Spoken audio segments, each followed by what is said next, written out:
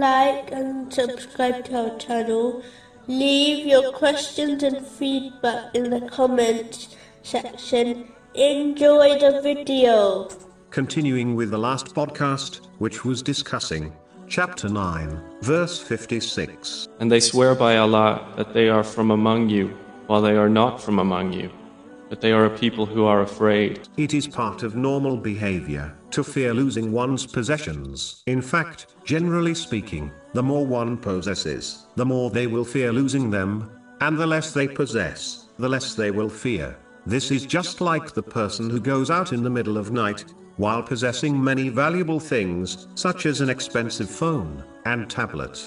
This person will obviously have more fear of losing their possessions than the one who leaves their home in the middle of the night while carrying nothing valuable. Muslims should therefore understand the reality of this in respect to this temporal world and the eternal hereafter. The one who possesses much worldly things, which will not benefit them in the hereafter, such as excess wealth they have hoarded, will always fear leaving this world and the troubles of this world, more than the one who possesses less worldly things. This fear removes the very aim of these possessions, which is to achieve peace of mind and body.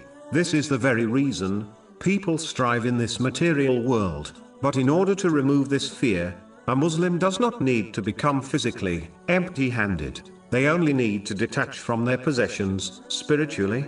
This is achieved when one only takes from this material world in order to fulfill their necessities and the necessities of their dependents, and then dedicates the rest of their worldly blessings towards the hereafter by using them as prescribed by Islam. This will ensure that they truly own their possessions instead of their belongings possessing them. This will remove the fear of losing their possessions, as they have already sent them forward to the hereafter for safekeeping.